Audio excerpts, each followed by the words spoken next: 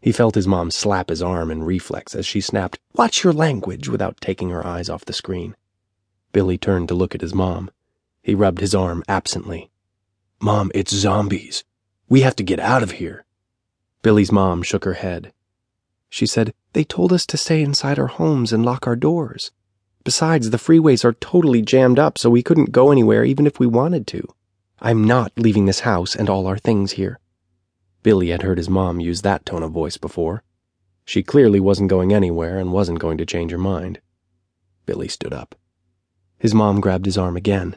She had this pleading look in her eye. She said quietly, "Please stay. I'm scared." Billy smiled and answered, "Mom, it's going to be okay. I gotta go call my friends." He walked out of the room before his mom could answer.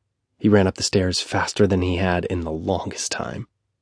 Throwing open his door, he ran over to his bed. His bed was a small twin, but had a lot of space underneath, where he stored his most prized possessions.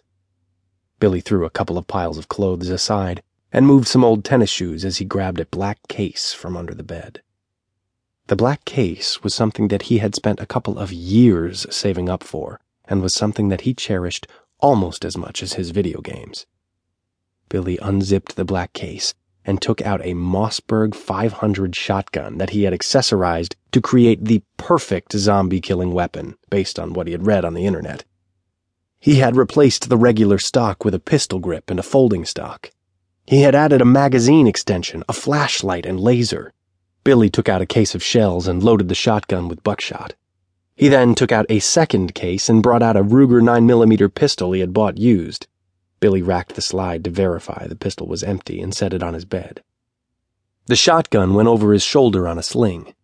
Billy then grabbed a nylon pistol holster and threaded his belt through it. He had to hold up his belly to rearrange the holster on his belt. Once the holster and belt were settled, he inserted a magazine into the pistol and then put the Ruger into the holster, stuffing a couple of extra magazines in his back pocket. Ready for anything, Billy went to his computer and opened his browser. He saw that all of the stories were about the zombie outbreak.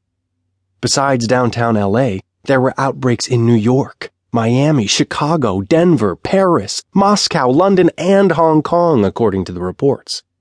Billy saw a blinking icon on the bottom right of his screen. He pulled it up and saw that he had gotten a number of messages from his friends. Most of them were some variation of "Zombies, WTF." Billy typed back a response asking if anyone had seen one. It was about 30 seconds before he got a response. One of his friends said that he had seen one walking the street from his apartment. That started a discussion about whether it was slow zombies or fast zombies. The consensus was that they were all dealing with fast zombies. Just then, one of his friends posted a link to a YouTube video that supposedly showed some zombies attacking a person. The video was grainy and difficult to see. Billy saw a man in some kind of a business suit running down the street. The video was taken from a high angle, like out of a window or the top of a building.